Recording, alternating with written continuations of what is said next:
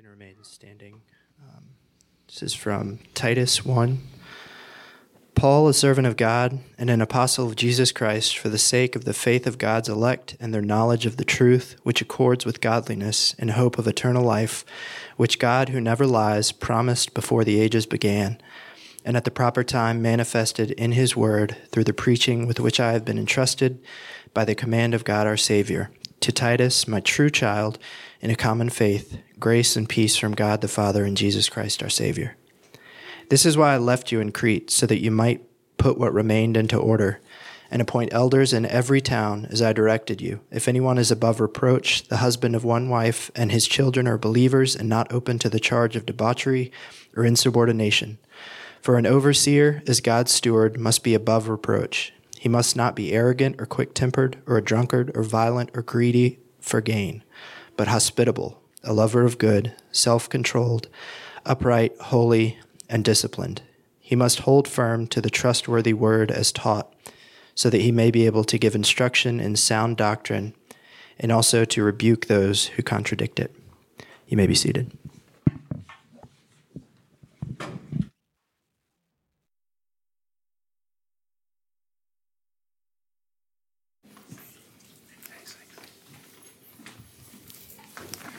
Well, good morning.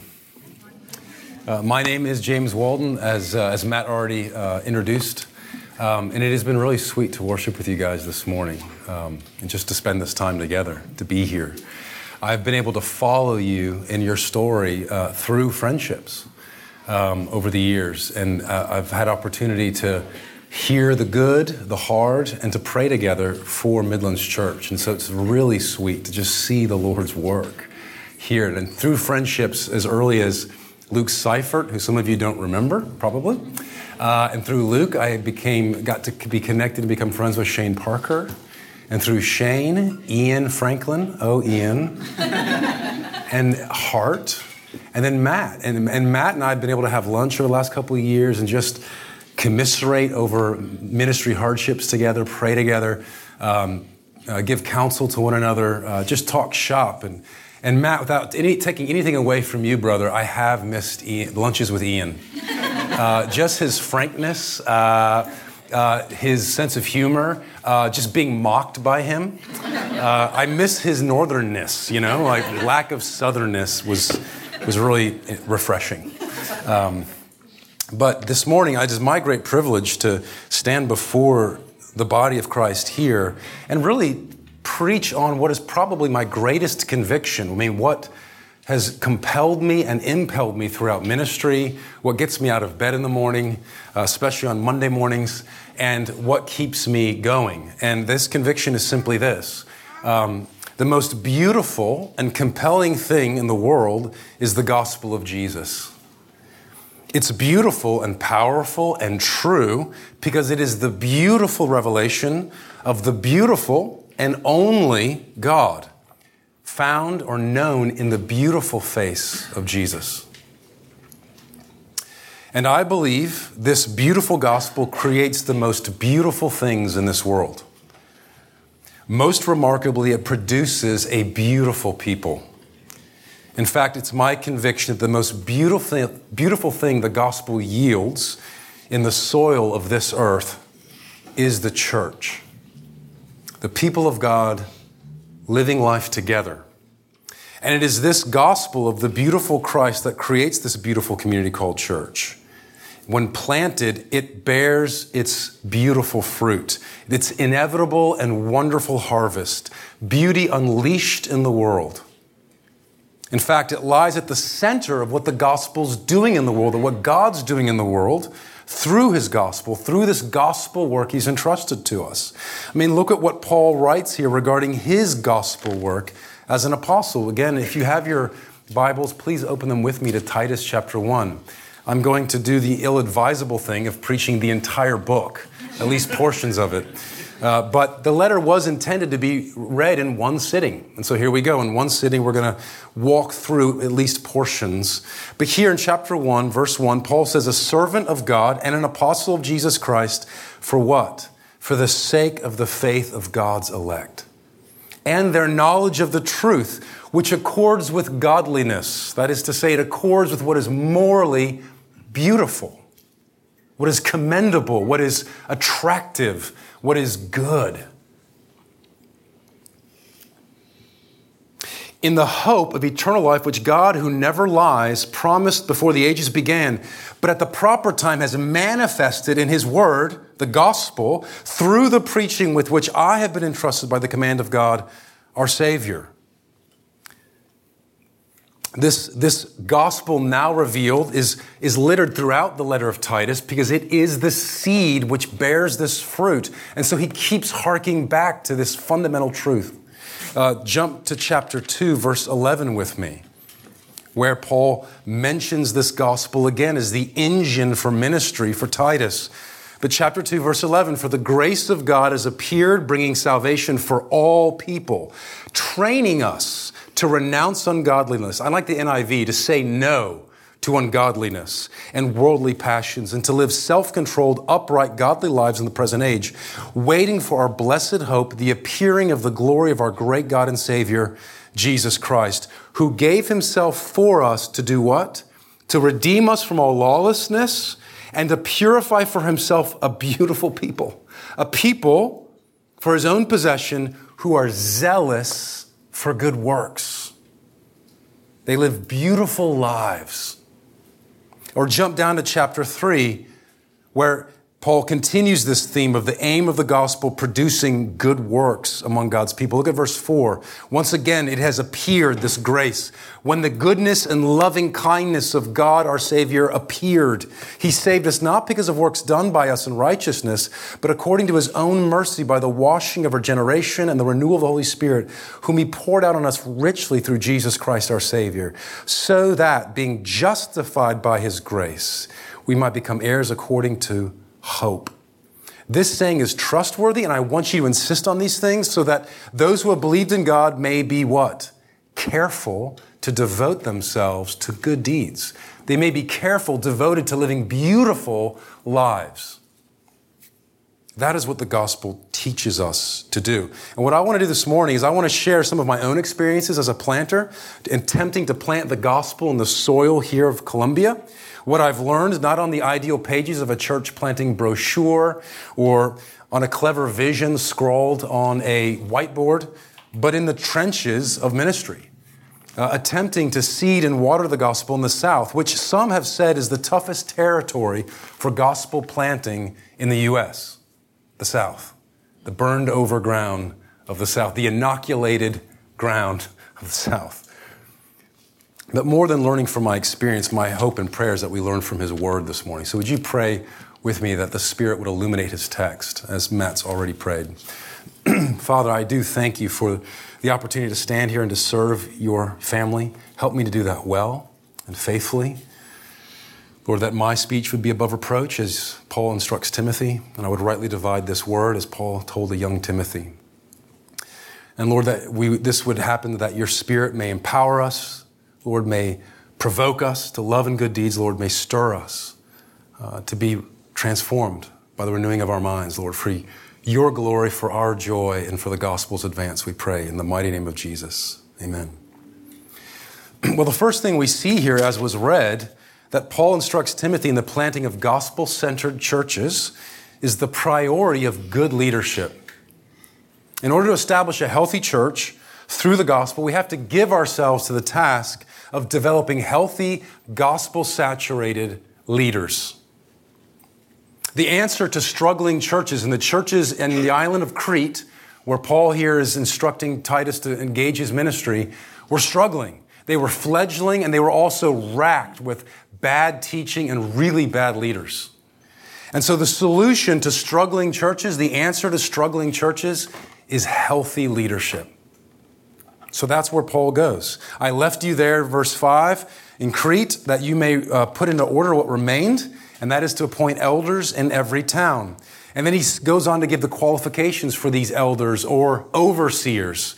The terms are used interchangeably in our New Testaments. These were the under-shepherds, under Christ, who shepherded the churches to which the Holy Spirit had given them oversight. But this is easier said than done.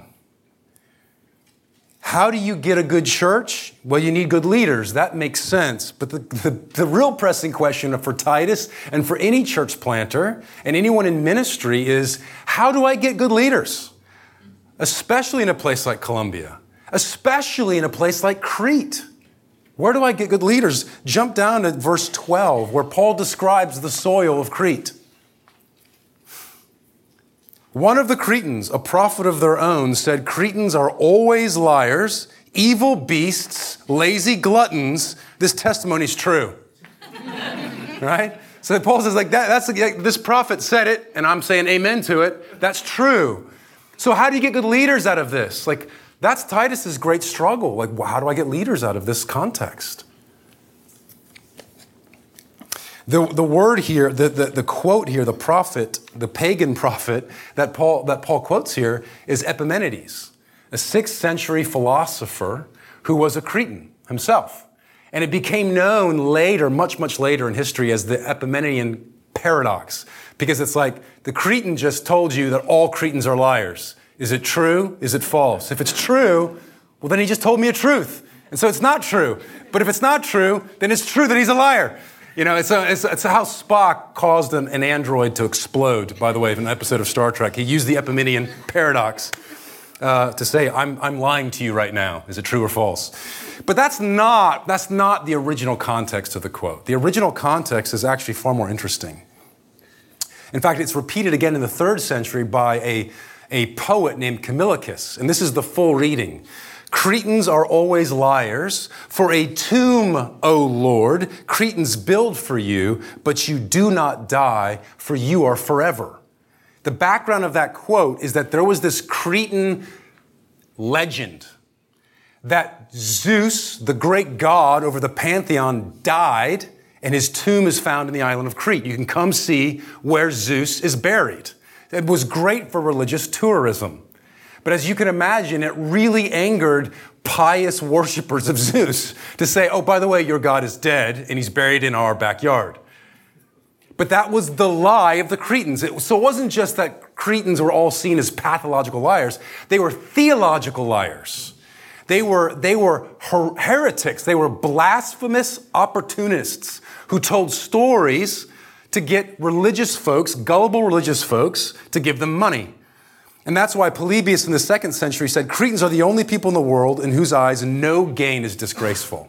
Even irreligious gain, right? These are unholy rollers stealing money from flocking the sheep, stealing from the flock. So, in fact, there was a Greek word, to kretize, based on Cretan. To kretize means to lie. So this is their reputation that goes back to this particularly heinous, ungodly lies that was seen in Greek culture of saying we have the tomb of Zeus. Now, that's an important background because the elders that Paul says are to be raised up here, the overseers, are to be so remarkably different from this. They are truth tellers. They are not ungodly. They are to be godly truth tellers. They are to be the opposite of what the reputation of Crete is. I mean, it's interesting, when Paul gives his qualifications here, we know, first off, what's not mentioned. There's a lot here that I would want in my spiritual leaders that is not mentioned here. Like, for instance, Paul says nothing about their prayer lives. Does Paul not care about the prayer lives of elders? Well, no, of course he does. He talks about prayer quite a bit. But his point is he's focusing selectively on those virtues that would have resonated with the culture at Crete. You see, Cretans themselves knew they had this reputation, and they didn't necessarily cherish it. They too valued truth-telling and godliness and self-control. Paul here isolates those very virtues. In fact, many students of the pastoral epistles, that's 1 Timothy, 2 Timothy, and Titus, have often noted how strange these letters are because of how Greek the virtues appear to be. But it's not strange, because Paul knows that the whole goal of leadership is to commend the truth to unbelievers. In fact, Mark Dever says that. Mark Dever, who's the pastor at Capitol Hill Baptist Church, I love it. He says this: the whole point of leadership in the church is to bring glory to God by commending the truth to outsiders. That's the whole point of good leaders. Their very lives embody and commend the truth to a watching world. And that truth accords with that culture's own values. Values like tolerance and hospitality and kindness and compassion and truth-telling and love and forgiveness and mercy. These are values our culture holds that we would maybe rightly highlight among those that would lead the church in our culture, as Paul highlights the Greek virtues in the cultures of the churches he planted in. And why are leaders to commend the truth to outsiders? Because that's the whole point of the church itself. Why does the church exist in the world, this beautiful community? It's not just to be beautiful for itself, it's to put on display the beautiful gospel. It's what Paul tells Timothy. After he tells Timothy the qualifications for leaders, the very next thing he says is, in case I'm delayed, I'm writing these things so that you may know how people should conduct themselves in the church. That is, the household of God, which is the pillar and the buttress of the truth.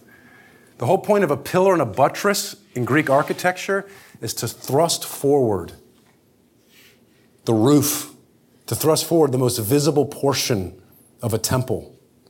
And it's to put on display the truth before a watching world. That's why the church exists, to display to a watching world the beauty of the gospel. And to do that, you need good leaders. St. Jerome in the 4th century wrote this, and many churches nowadays are built this way. Walls and pillars of glowing marble. Their ceilings glitter with gold. Their altars are studded with jewels. Yet to the choice of Christ's ministers, no heed is paid. The first thing we must consider in building beautiful churches is building it with beautiful leaders. But again, that's nicely said. How is it done? How do we embody men who are the opposite of their culture's deeply rooted corruptions and stereotypes? How do we raise up spiritual leaders who embody the deepest and truest longings that our culture wants but cannot itself produce?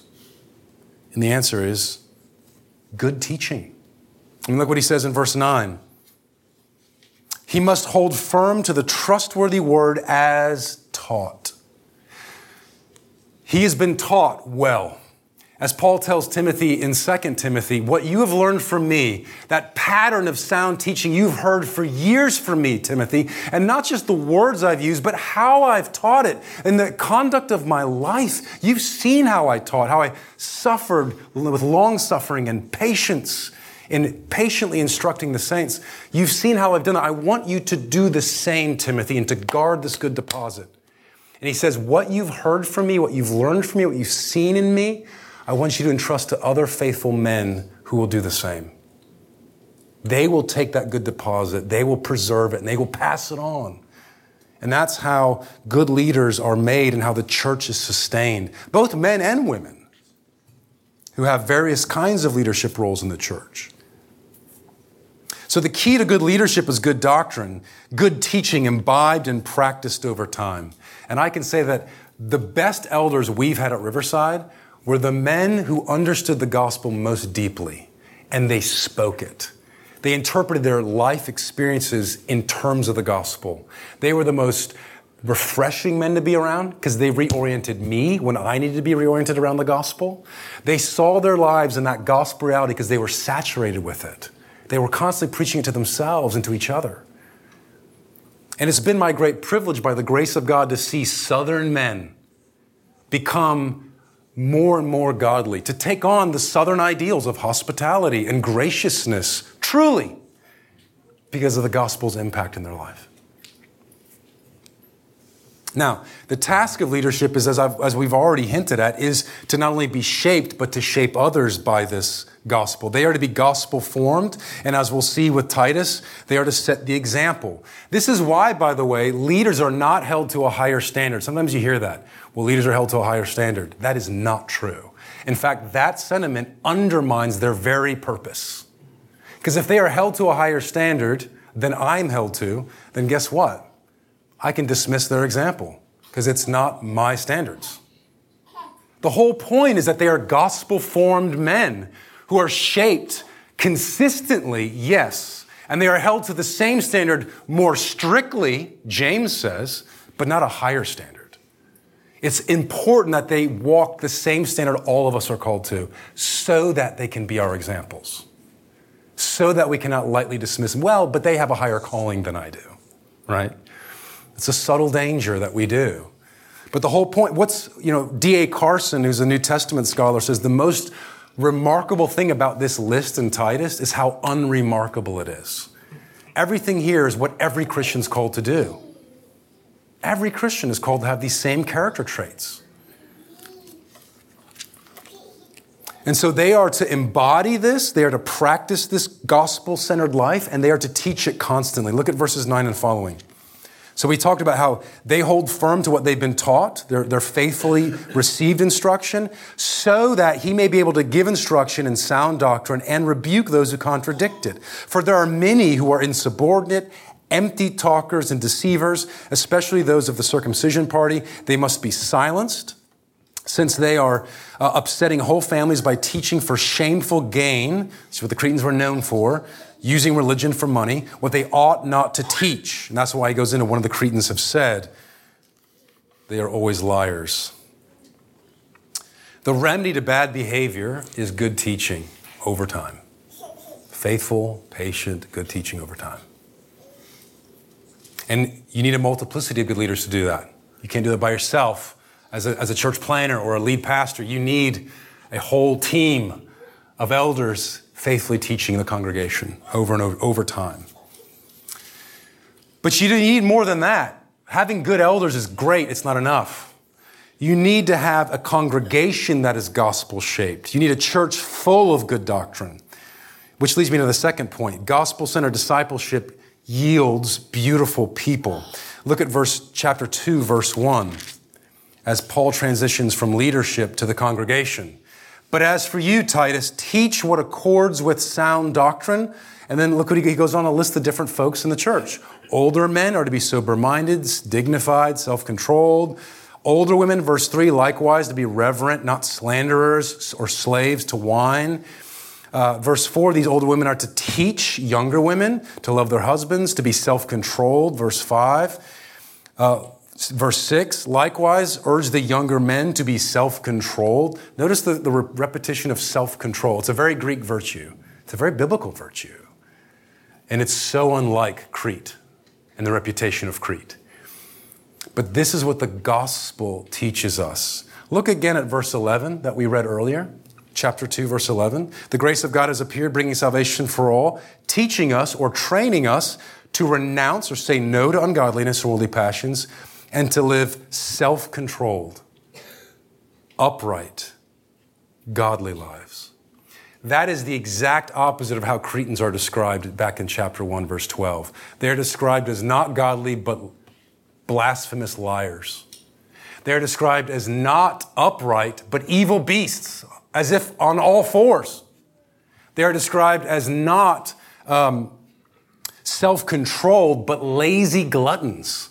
So you see how the gospel immediately and directly addresses the ills of the culture, the corruption of the culture. And when applied over time, reverses those ills, corrects those, and it serves as a remedy to those. And so the gospel is to be continually taught within the congregation. And that thus the gospel is able to produce the virtues which the culture longs for but cannot itself attain. And there's a concern here for the gospel's witness throughout. I mean, look at verse 5. To the self-controlled, pure, working at home, speaking of young wives, submissive to their husbands, so that the word of God may not be reviled. Or look at verse 8 with Titus's pattern of teaching amongst the congregation. He's being marked by sound speech that cannot be condemned, so that an opponent may be put to shame, having nothing bad to say about the teaching of the church. Or jump down to verse 10 when he's speaking to household servants. He says, they're not to be pilfering, but show all good faith, so that in everything they may adorn the doctrine of God our Savior. They are to beautify the doctrine, not because it isn't already beautiful, but to show off its beauty by their manner of life. And so the whole congregation, not just the leaders, shows off the beauty of the gospel in every nook and cranny of the culture where those members are found and live and do their work and play. The gospel is constantly displaying itself in the life of the church. You know, one of the most powerful responses I ever heard to a critic of the church goes back to the 3rd century. There's a church father named Origen, and he was debating with a Greek philosopher named Celsus. And Celsus was responding to this mocking of Zeus that hails from Crete. And Christians took this up, by the way. You can imagine Christians loved this. Oh, your God Zeus? I heard he was buried at Crete. How's that going for you? And so Celsus picked that up and said, actually, it's your God who died. And then he just became a god later, just like Dionysus or Hercules. He was a mere mortal who, after his death, emerged in legend as God. That was Celsus' response. And Origen's rebuke or response to it is brilliant and devastating. He says, which one of these mentored gods, Dionysus, Hercules, can point to a community of people who have been radically transformed by their life and teaching?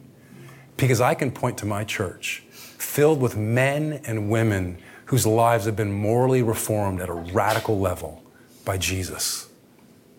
Can you point to those people? Origen asks. We might well ask that of ourselves. Can we point that of our own churches and say, I have a community of people whose lives have been radically transformed by the gospel. There is proof of the deity of Jesus. There is proof of the resurrection. Look at these changed lives. Look at these beautiful lives. Well, I need to jump forward here. It's not enough just to model the gospel, just to teach the gospel. We have to teach the full implications. Sometimes I think we think if we just talk about Jesus' death and resurrection and the grace of God, we'll just sort of automatically get the implications of it. That we'll just learn how to live good lives. But Paul seems to think that we have to explicitly teach the full gospel and its implications over and over and over again. Look at chapter 3, verse 1 with me, please. Remind them to be submissive to rulers and authorities, to be obedient, to be ready for every good work, to speak evil of no one, to avoid quarreling, to be gentle, and to show perfect courtesy toward all people. Doesn't that sound like a sweet community, a beautiful people? For we ourselves were once foolish, disobedient, led astray, slaves to various passions. We were evil beasts and pleasures, passing our days in malice and envy, hated by others and hating one another. That's a very ugly community. I do not want to be part of that community. Sadly, some churches look that way because they're not shaped by the gospel. But when the goodness and loving kindness of God our Savior appeared, He saved us, not because of any works done by us in righteousness, we didn't have any, but according to His own mercy, by the washing of regeneration and renewal of the Holy Spirit, whom He poured out richly through Jesus Christ our Savior, so that being justified by His grace, we might become heirs according to the hope of eternal life. This saying is trustworthy. He's saying this is a good thing to say. Keep insisting on it, Titus, so that those who have believed may be careful to devote themselves to good works. Show them the implications of this. We have to teach explicitly. It's not enough just to know that Jesus loves you. We have to know that the implications of that love is that we love our enemies. All right? We have to be taught that over and over again. Sometimes when a preacher preaches on morality of the church, we can wrongly dismiss his preaching as moralistic. That's not true. The gospel is always moral.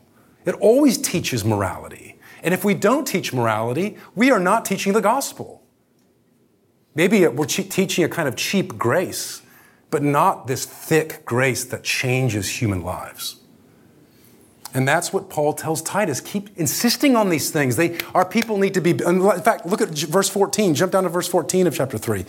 Let our people learn to devote themselves to good works, so as to help cases of urgent need and not be unfruitful. Teach them this over and over again. They've got to be fruitful. They've got to apply themselves. As the author of Hebrews says, we are to stir one another up by way of reminder of love and good deeds. We have to provoke each other to that.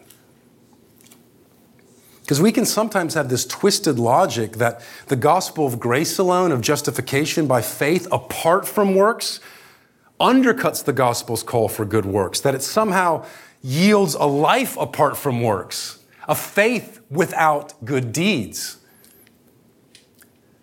But on the contrary, the gospel of grace apart from works is exactly what empowers us for good works. And perhaps no one saw that more clearly than the 16th century reformer, Martin Luther.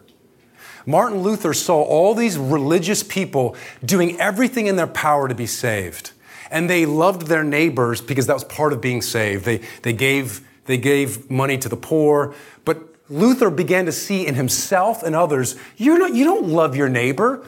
You're just trying to save yourself. Like, you're just trying to get into heaven. Like, it's totally self-focused. Like, I need to get in. What do I need to do to get in? And he says, the gospel frees me because I know I'm already in to just love my neighbor.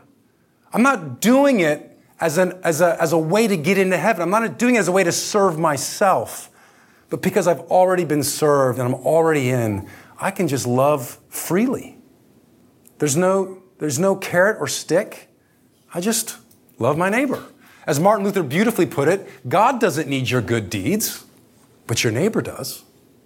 And now you're free to do it because you're saved. You're already in. You already have the hope of eternal life. The God who does not lie says you're in, so you're in. So you get to love with reckless abandonment because your future literally could not be any brighter than it is. We have nothing to lose as the saints, so we have everything that we can give. More than that, the gospel shapes us on how to be good people. Because the only way to learn how to give mercy and love and forgiveness is by receiving it, right? It's really hard to tell a child to be merciful when we're not merciful parents. It's really hard to tell our kids to be loving, like it just doesn't work. But when you receive the love and grace of the gospel over and over again, it frees your heart. It teaches your heart. It instructs your heart how to be merciful, how to be loving, right? As we receive mercy, we're better able to show it. I was shown mercy. And that's what Paul highlights here in verses 1 and 2. He says, look, remind them of these things because, verse 3, we ourselves are once total moral idiots. And yet God has showed us mercy and kindness and compassion. And so we can do the same because we've experienced it. We've known mercy, so we know how to show it. We've known love. We've drunk deeply of his love. So we have the resources to pour it out. We've been shaped by this gospel. We don't just know, okay, I'm supposed to do good deeds now. My heart's disposition is being continually transformed as I'm receiving grace upon grace upon grace upon grace. As Paul writes elsewhere, forgive as you've been forgiven, right? As we've experienced that forgiveness, we know how to show it. That's how the gospel works. Have you experienced it? Are you experiencing it now? Which is just another way of saying, are you experiencing the crucified and resurrected Christ? Are you encountering him and seeing in his beautiful face God himself and experiencing a living God through Jesus? May we experience him more deeply in his word and his sacrament, not just this morning, but in the weeks, months, and years to come, that we might be deeply shaped by his unfathomable love, that we might love our neighbors more fully and perfectly display to the angels, to the demons, and to Southerners here in our city, the wisdom of God in Christ. Would you pray with me? Father, thank you so much for your kindness that has appeared in Christ Jesus, your love for mankind, your love for humanity, though we did not deserve it. Lord, you have loved us fully and perfectly. Lord, help us to lean into that love this morning as we celebrate the Lord's Supper. Help us to lean into your unfathomable love, that you would lay down your life for us, Lord. And may we be equipped by love to love our neighbors, we pray. Amen.